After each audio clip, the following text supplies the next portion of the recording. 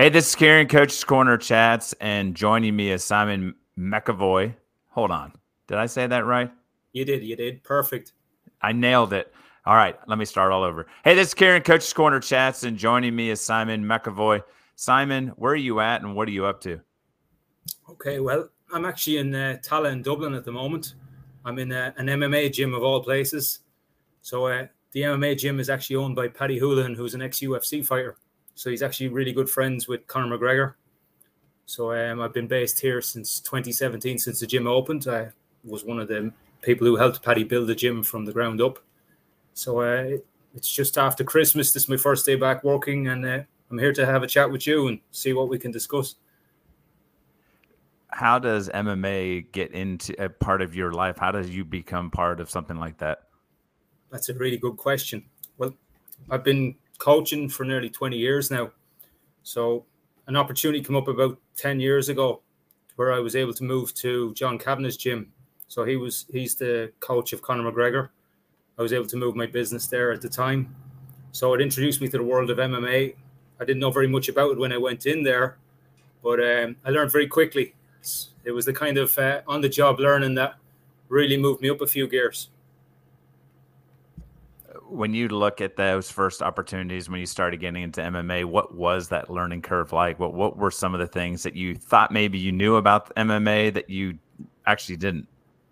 Honestly, I didn't know very much. I knew of Conor at the time because he was an upcoming star and he was almost about to turn into a world champion. But when I moved in, I wasn't going in there with the mindset of I have to impress MMA fighters. I was moving a business there with established clients, and it was a great opportunity to learn something I didn't know very much about. So for me, it was all about the learning.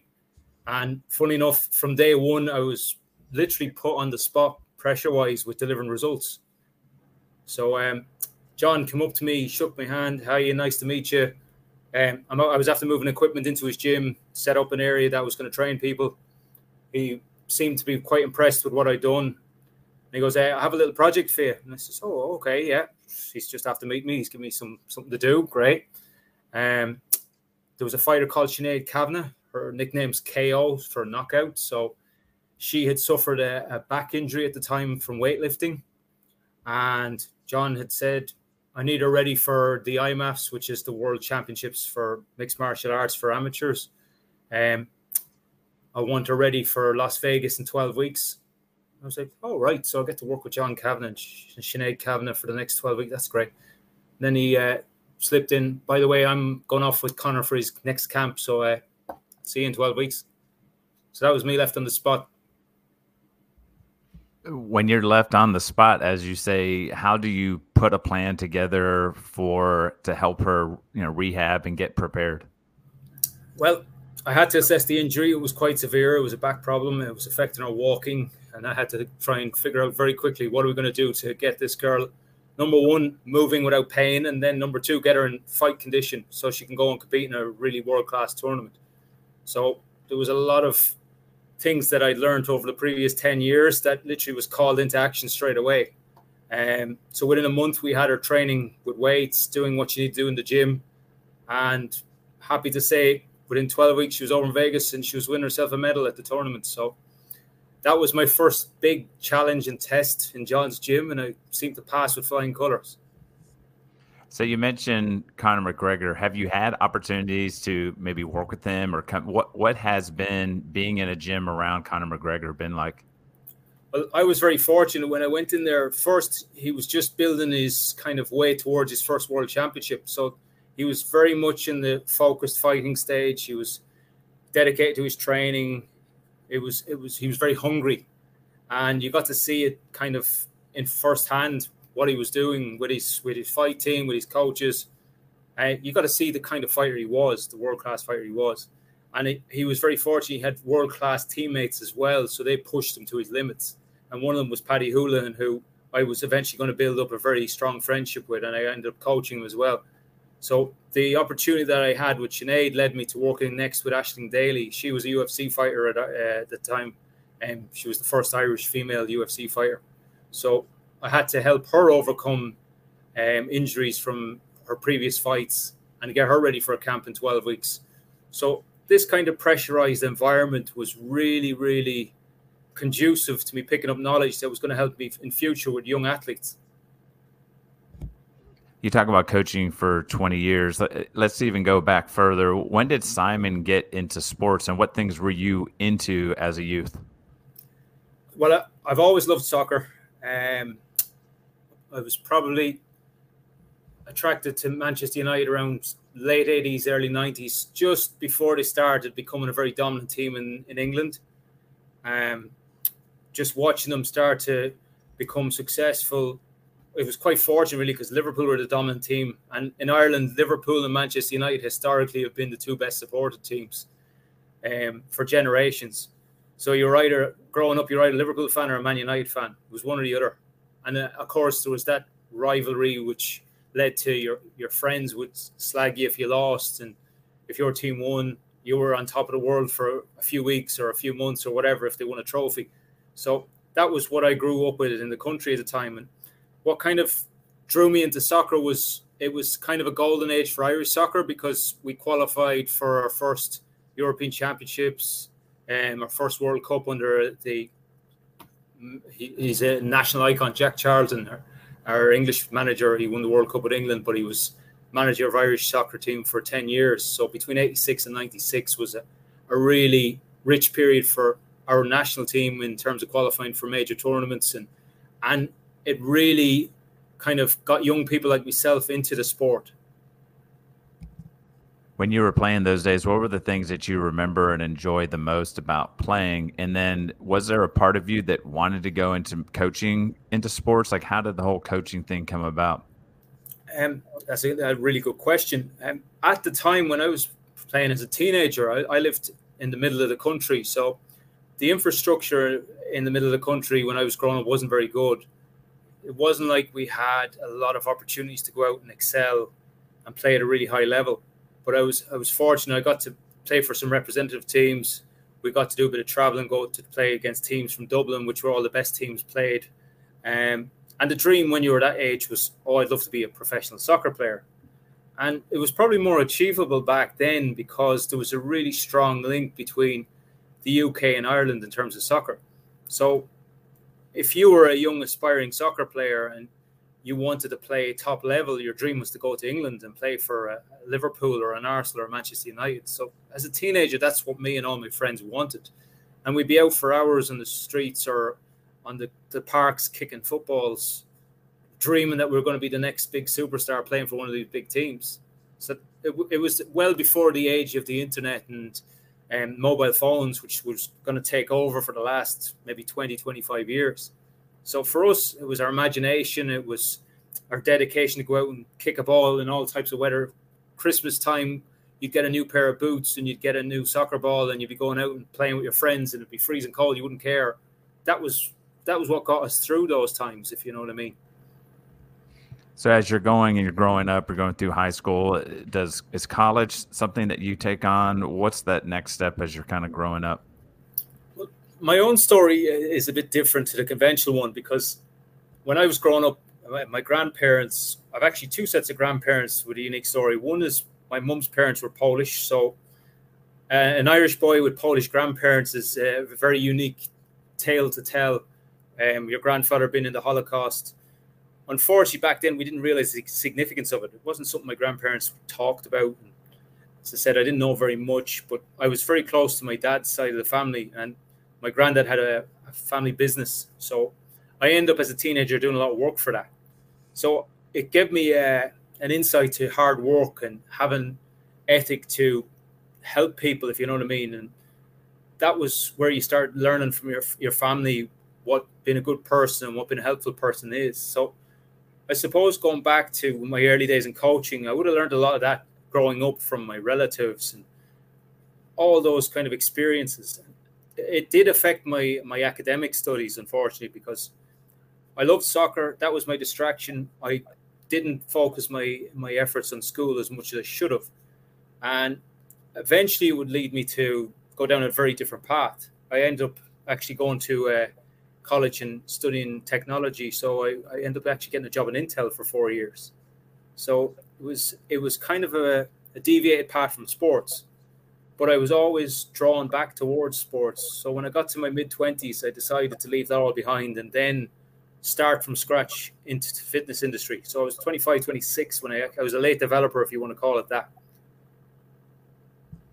Has fitness and like taking care of your body and stuff, has that been something you've always had an interest in? Were you one of those that kind of took care of what they ate, and were you clearly active in terms of playing sports and what have you, but were you one of those who do push-ups and the sit-ups? Has that always been, or is that, like you said, kind of a late bloomer? Was that something you just kind of like got into? Well, unfortunately, with the time in Intel, it was shift work. So you were working 12-hour shifts, you were working days, you were working nights. So it meant I didn't get to play soccer as much as I wanted to. So I actually spent a couple of years very disillusioned with sports and not really putting much time into it. And as a result, my health started suffering. I wasn't sleeping very well. I wasn't eating healthy foods. And eventually I just started going back towards the gym and just using it as a kind of a means to deal with stress and just get into it again. And it led me to a different place. I was not going, I really enjoy this. And at the time I was actually doing a lot of teaching people my job skills in Intel. So I was actually learning how to coach people in a different way, in a more kind of a technology environment. But the skills I was learning there were always going to help me going forward. So I enjoyed the process of teaching people. But for me, it was after a while, I didn't want to teach them about machines and technology. Wouldn't it be great if I could teach people how to do exercise and stay healthy and fit? So it eventually led me to that path. But I don't believe I would have been a successful coach if I hadn't gone down that path, if that makes sense. So once you make that decision that fitness is something you want to get into and helping others get better at, moving their body movement and all that type of stuff, where does one go to make that next step and become like certified, and what the next steps are? At the time, we're talking about 2005 when I decided I was going to go down this route. I said, okay, I have to go back and I have to get a qualification. So there was plenty of colleges that were offering short-term qualifications, like 18, 20-week courses. You're qualified. And of course, as a complete novice, not knowing what the best one was, I just chose one that I saw that was appealing and I just went down that route. But it didn't prepare me for the hardships that were going to happen. It was very naive if you really want to look at it from that sense. It was, you're going doing a course, you think after that you're qualified to go out there and work in a very tough industry. In fact, I was very underprepared for everything that came with it. So even though I got the certification after 4 or 5 months of studying, financially I was in complete mess because I wasn't able to work a proper job at the time I was studying. You were using all your savings to just stay afloat. So I spent that year working as a security guy in pubs just to pay the bills, doing odd jobs just to make ends meet, and just pay the rent and literally make sure you had food on the table. So I lived a very basic life while I was starting out in the industry. When you look back at that time and to now, how important was it to go through, I guess, adversity and struggle to get to the point where you're at now? Being honest with you, it was more so, it taught me a newfound respect for money, because when you don't have a lot, you make it stretch a lot further.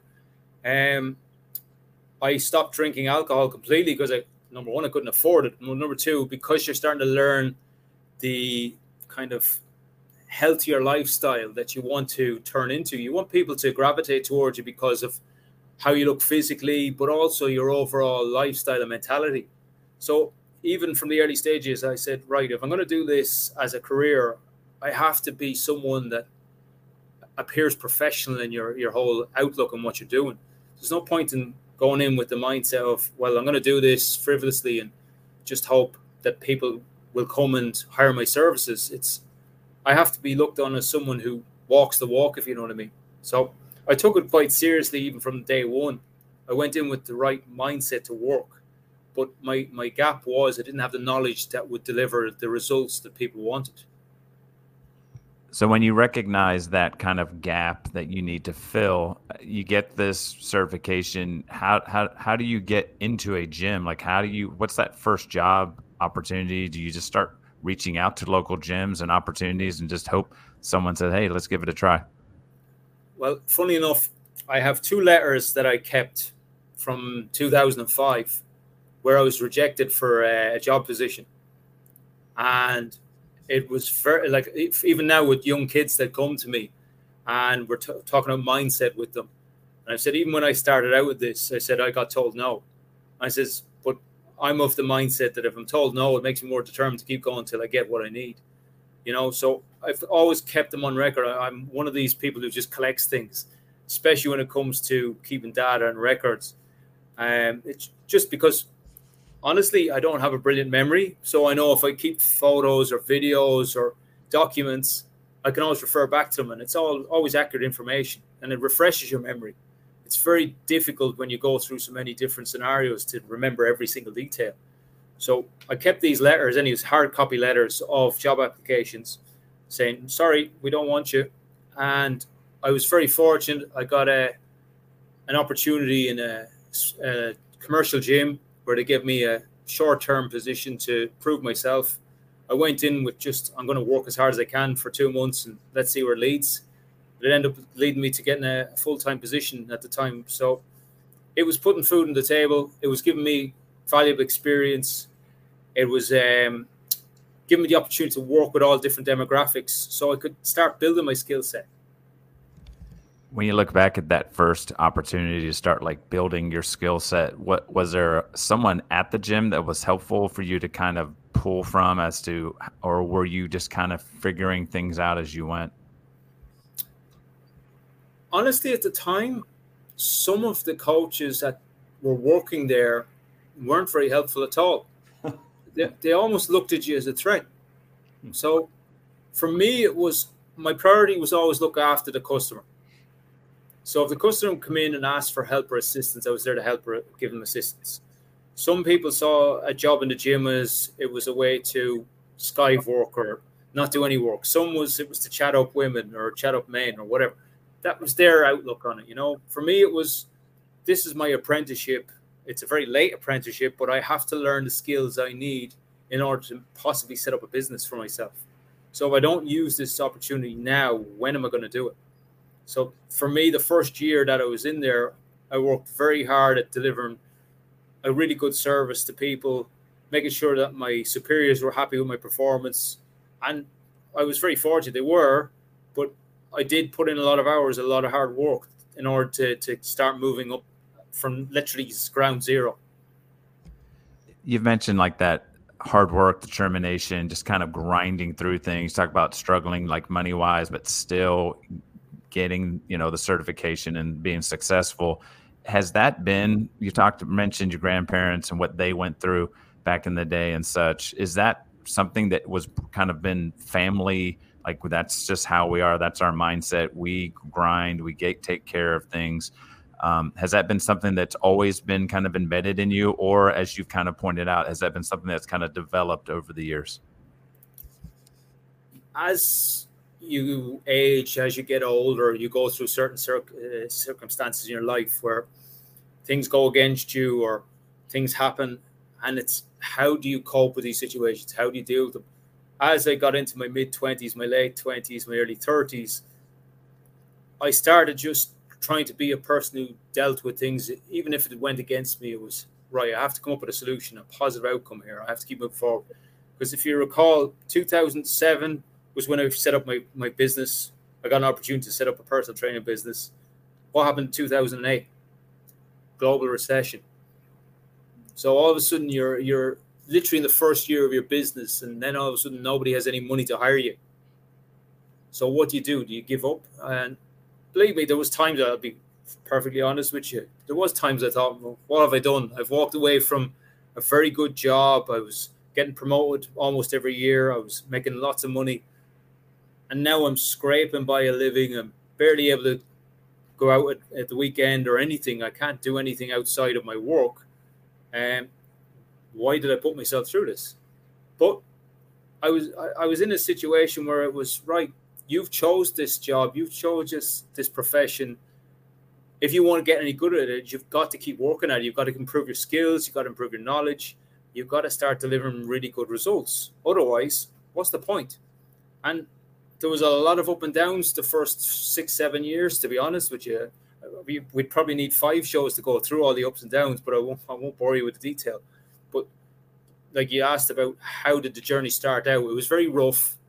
It was awkward. It was difficult at times. But I'm someone who, if I commit to something, I'm going to persevere with it, even if it does get tough. And this is something that to this day, I show that to my clients day in, day out. Whenever they're going through a tough moment, I can pull out a life situation that I could share with them. And if they're going through a difficult moment, sometimes we can pull them out of it when they realize, well, my coach has gone through these moments too, or he's gone through adversity and he's still going forward. So maybe that'll motivate me to do it. So that's what I try and do. I use a lot of life experiences and I share them when I think the situation calls for it, to be honest. As you're going through, if you look back, is there a point in this kind of journey where you realize, like, all right, it's taking off. I've got my feet underneath me. You talk about like the struggle, early on when you started opening up, and then 5-6 years into, is there a point where you look back and go, I knew then that I was locked in, everything was kind of falling into place, and that this was going to be successful?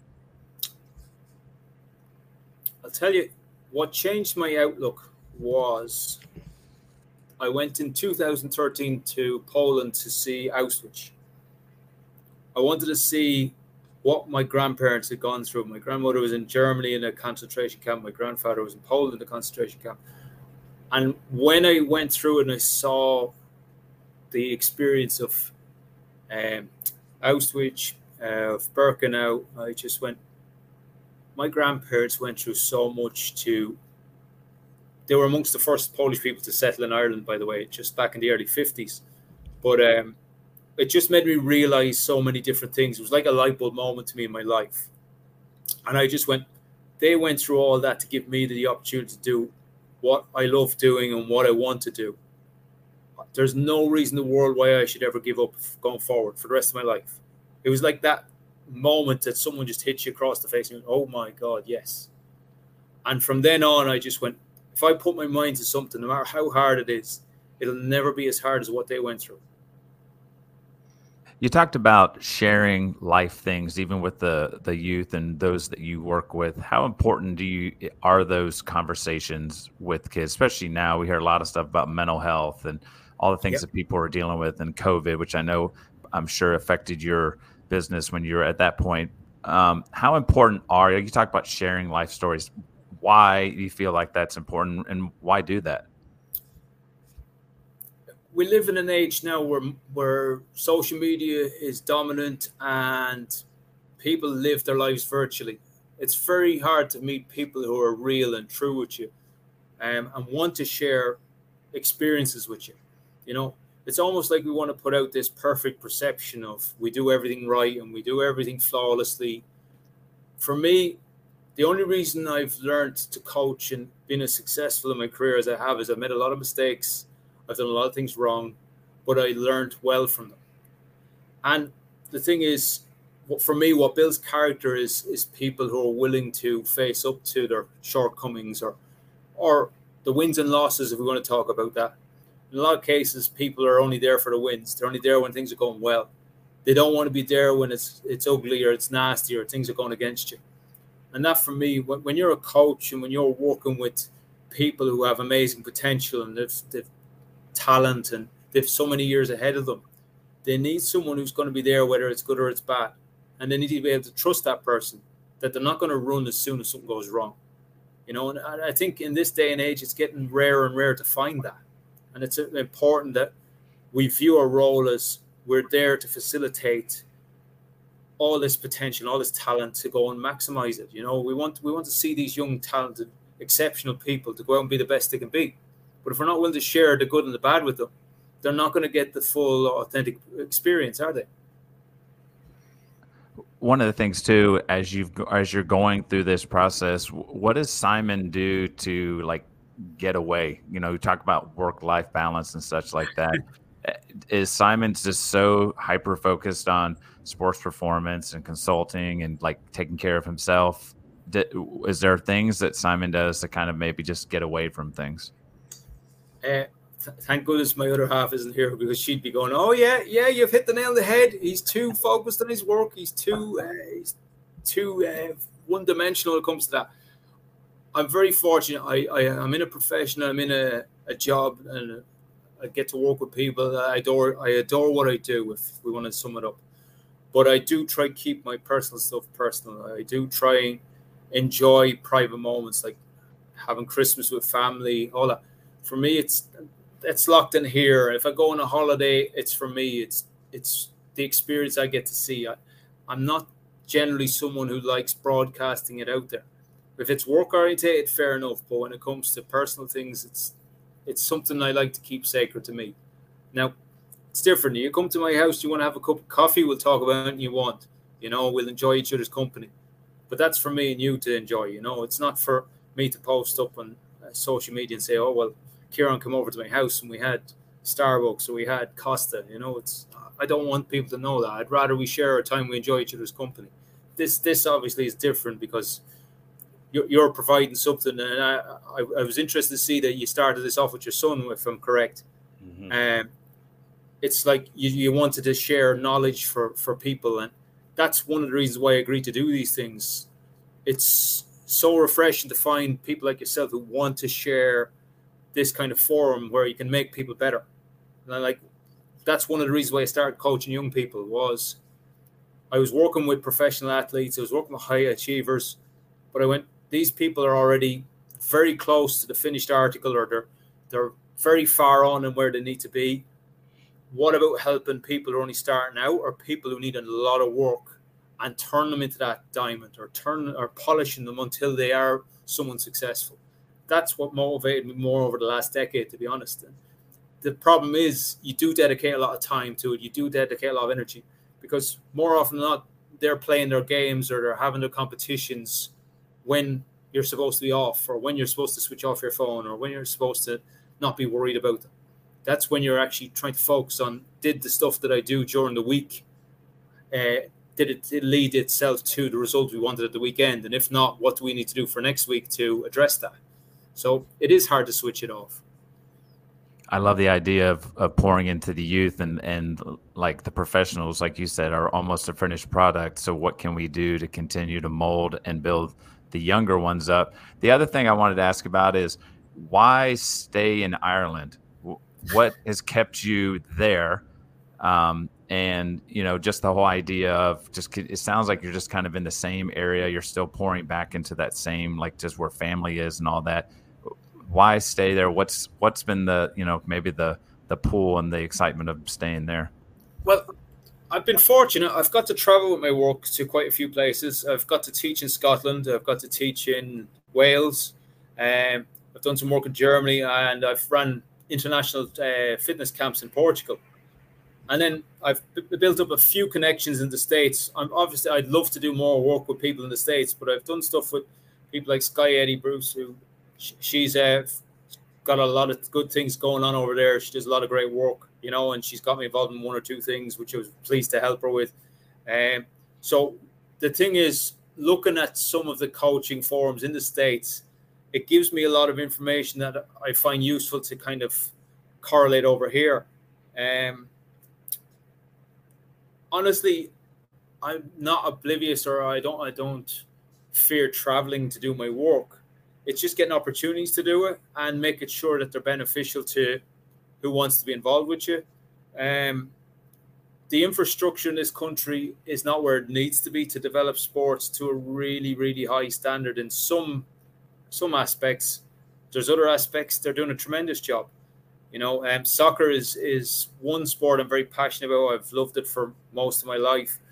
Unfortunately, because of globalization, Ireland has suffered a lot in terms of the quality of players we produce has regressed. There's a lot of data to back that up. I wrote a thesis on it for my master's because I was working with young players that were playing local football, that were getting to play for the top level over here, playing international over here. and their goal was to try and get abroad, but for some reason they weren't making that final step. So that fascinated me to go and pursue my studies. So I'm hoping that even with my knowledge that I'm making some kind of little bit of difference in terms of what goes on over here. We In need your more people to do that, though. in your experiences of going to other places, other countries and such, is there any differences in perceptions of like sports fitness and performance? Like what things do you pick up? I mean, we always talk about and that basketball here is different than basketball over in Europe and soccer and all those types of things. Is there a difference or is there kind of a consistent kind of theme throughout? I think I've read bits and pieces about how it works in America. I would like to learn more, obviously. Um, there's so many different ways of doing things and so many ways we can learn. I think the problem is that the Irish market is very kind of, I'll use the words lightly, old fashioned in terms of some things they've modernized, but there's still this perception that when you're a young player, and we're going on 35 years after I was dreaming like this, a young player can become a professional in England. The chances of that happening now are very, very slim. Um, Mainly because we don't have the academy systems required. The players are competing with much better standard from different continents now. Football clubs have become massive businesses in the UK, so they're not really interested as much in the Irish market as they were. They already know it's established. Like if we look at the last 15, 20 years, what have they done? They've gone to the Asian markets, they've gone to the US market, they've gone to the African market where the populations are humongous compared to Ireland, and they're trying to draw in that popularity. The commercialisms took over the English Premier League, and a lot of Irish fans still to this day, even I had a kid in this morning who was over at Old Trafford 2 nights ago to see them play Aston Villa, and it was a lovely Christmas present. But the thing is, Irish fans still go over to Man United, even though this season they've lost 13 matches out of 26 or something like that. They're still dedicated to going over. They still do it, even if the team aren't successful, and they haven't been for the last 10 years. Because it's a family thing. My dad supported them, my granddad supported them, so I'm going to support them. So if you look at the US, like in the last 10 years, the MLS is after getting more popular over in Europe, and now we're watching because Messi is there. Beckham was there, Ibrahimovic was there, all these, Robbie Keane, our own Robbie Keane was there for a few years, so we've more eyes on the US league now than we ever had because these special players draw us in. There's more knowledge about it. But the thing is, Irish kids now are looking at the US as an opportunity. They want to go over and maybe do their scholarship there. They want to play soccer over there, and the thing is, it's a draw, it's an attraction.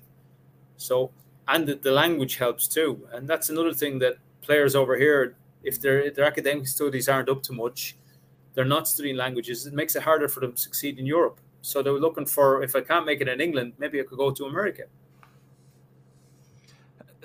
You just mentioned having a young man come in today. What does a typical day look like for Simon, or even a week, in terms of like, are you working with clients throughout the day? Like what does your schedule look like? So in the last 6-7 years, I've had to modify my skill set.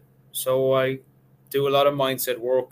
I actually had to learn physical therapy. So I do things like dry needling where I treat sports injuries, work with kids and adults in the gym, nutrition. So I've kind of learned to cover all these bases. It's took me a lot of time and a lot of education to get to that level, but it's now meant I have very full weeks where it's never the same week, if you know what I mean. Like you'll have kids that are in there. Most of my work now is project based, if I really am to break it down. So when I sit down with a client, I meet with them. If it's a young person, I meet with them and their parent. And it's literally from the first meeting, what are we working towards here? What's our goal together? What do we want to achieve? Some kids, I want to play for my country. Some kids, I want to play the highest standard in Ireland. Some kids, and I work with kids from different sports. I want to represent my county at a certain sport, or I want to participate in an event abroad or something like that. I want to win a medal or something. So for me, then at least we know what direction we're going. We know our why from day one, and that's kind of what I try and do now. I want a project that's interesting for both parties. Me as a coach that's motivated to help the client, but also them they're trying to achieve. And that's the sports people and the athletes. But I also have general population come into me who just want to be healthy and just want to stay healthy and happy and fit. So we work with them too. So it can be quite a busy week to answer your question in terms of the differences in what I do. You mentioned earlier when I asked about kind of getting away from just the whole idea of fitness and just kind of and what have you, and you mentioned your better half. What has having a better half being a part of this whole equation and the support and having someone to kind of get away from things, how important has that been for you? I'm very fortunate. I'll share this with you. We've met each other quite late. Like we're together, 5.5 years, nearly 6 years. I'm 45 this year. So it's quite fortunate for me that I've come across a person I want to spend my time with, probably the rest of my life with. But as I said, you've had to go through a lot of setbacks to realize that, she's a businesswoman as well. She runs her own shop. So she understands me to a large amount in terms of what I do. We're both passionate about what we do. I would say she's the softer side to me, which is a good balance. For me, I can be quite tough and I can be quite ferocious with my personality, whereas she's very soft and kind-hearted. And I think that's important to have that balance in your life. You can't have two ferocious people in a relationship, but she can be passionate when she needs to be about something, if you know what I mean. And then if she wants to go off and we want to enjoy something, she'll make sure we enjoy it. But if she needs to be focused on something, I'll be the one that focuses her. If that makes sense. It's just that ideal where you have someone that kind of brings the things you're missing. So I'm very fortunate that I have a great partner like that. Last thing I want to ask about is, so now you're rocking and rolling, you're in a great place. What are your kind of big dreams? Do you want to open up your own place, or you want to continue to grow and build what you have at the gym that you're at? It's a really good question. Running a gym, and I've watched with interest people that I respect and admire do it. It's a very challenging position to be in, mainly because you're running a building, you're chasing numbers, you're trying to keep, as you said, we had to deal with a pandemic. You had so many problems when that came about, keeping the doors open and all that. And I've been involved with consulting and businesses that have tried to draw in more customers. They've been more kind of volume-centric rather than trainer-centric. So when you think about it, most fitness businesses have to get massive numbers to generate massive revenues. For me, my focus the last 15 years has always been the experience of the client. I've been very fortunate. Like in the last 2 years, I've managed to be able to work with the likes of Man United and Liverpool legends. So people who used to play for those clubs, I do treatment on them when they're playing matches. So I get to hear their real stories. The guys like Yap Stam, Ray Houghton, who played for Ireland over here, big names that won massive trophies for these clubs. But they're sharing their stories with you, and then you're able to share the stories with the young people. For me, that bringing that knowledge back is so important, and then we have kids who are coming in that are going to be great young football players or great young sports people. You want to be able to share the real stories of the real athletes with them so that they persevere no matter what. But they realize that these people went through difficult paths themselves, that maybe what you see on the TV or what's portrayed on the TV shows isn't really what it is, and you hope that they're going to achieve their own success, and and they're going to learn from these people.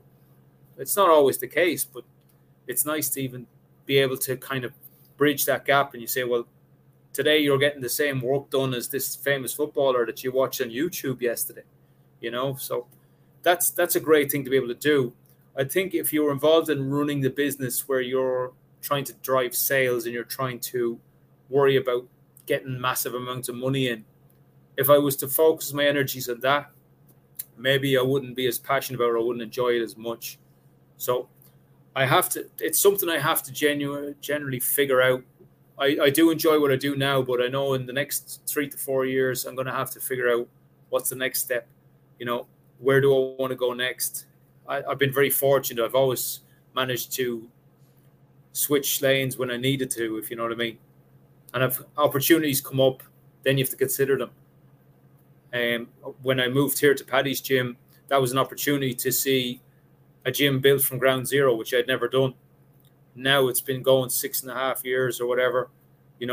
It's been amazing to see the gym unfold and the different faces come in, and we've seen kids that were really young and now all of a sudden they're high-level belts. Or we produced our first UFC fighter there in the last year. So a girl that came in who had very few skills but a really strong martial arts background, she's been molded into a world-class fighter. So seeing these things unfold in front of you is quite incredible, to be honest.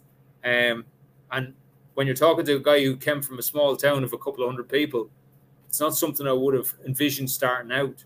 And when I was that kid running around kicking the ball out in the street when I was 14, 15, 16, you were to say you're going to end up working with Man United legends or Liverpool legends, or you're going to train UFC fighters and things like that when you're older, I would have laughed at you, because that's never going to happen, not in my lifetime.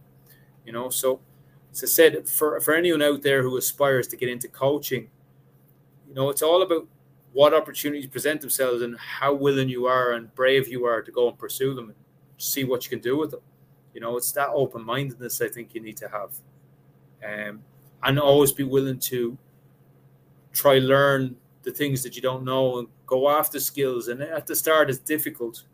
You're trying to learn new skills that could transform you into a better coach, but you might struggle at the beginning, and it takes time and it takes a lot of effort. You don't just walk into a new skill set and say 5 minutes later I'm a master at it. There's things I'm learning now that I've spent thousands of hours working on, but still I want them to be better. I want to improve upon them. And that's the outlook I have with these things. And even coming up to 20 years, I still consider myself a novice. I still consider myself someone who's lots to learn. There's so much out there I need to know. That is a awesome way to shut this chat down. This is Kieran with Coach's Corner Chats with Simon McEvoy, and I'm out. Peace. Thank you so much for having me.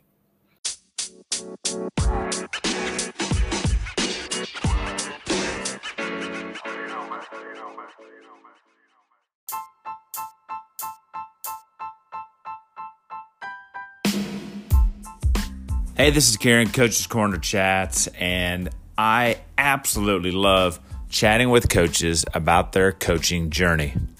What's even better is I love that you took the time to listen to this episode, and hope you enjoyed it. What I'd like to ask is take the time to join me on social media, especially on Twitter and Instagram, at Coaches Let's Chat. That's where we can connect and continue to build this community. Be a part of this awesome experience that I know you'll enjoy. Let's go. Peace.